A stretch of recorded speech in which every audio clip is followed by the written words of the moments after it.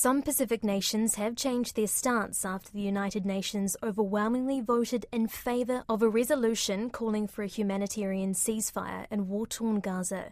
Tuesday's resolution passed with 153 countries voting in favour, 23 abstaining, and 10 countries voting against, including Israel and the United States.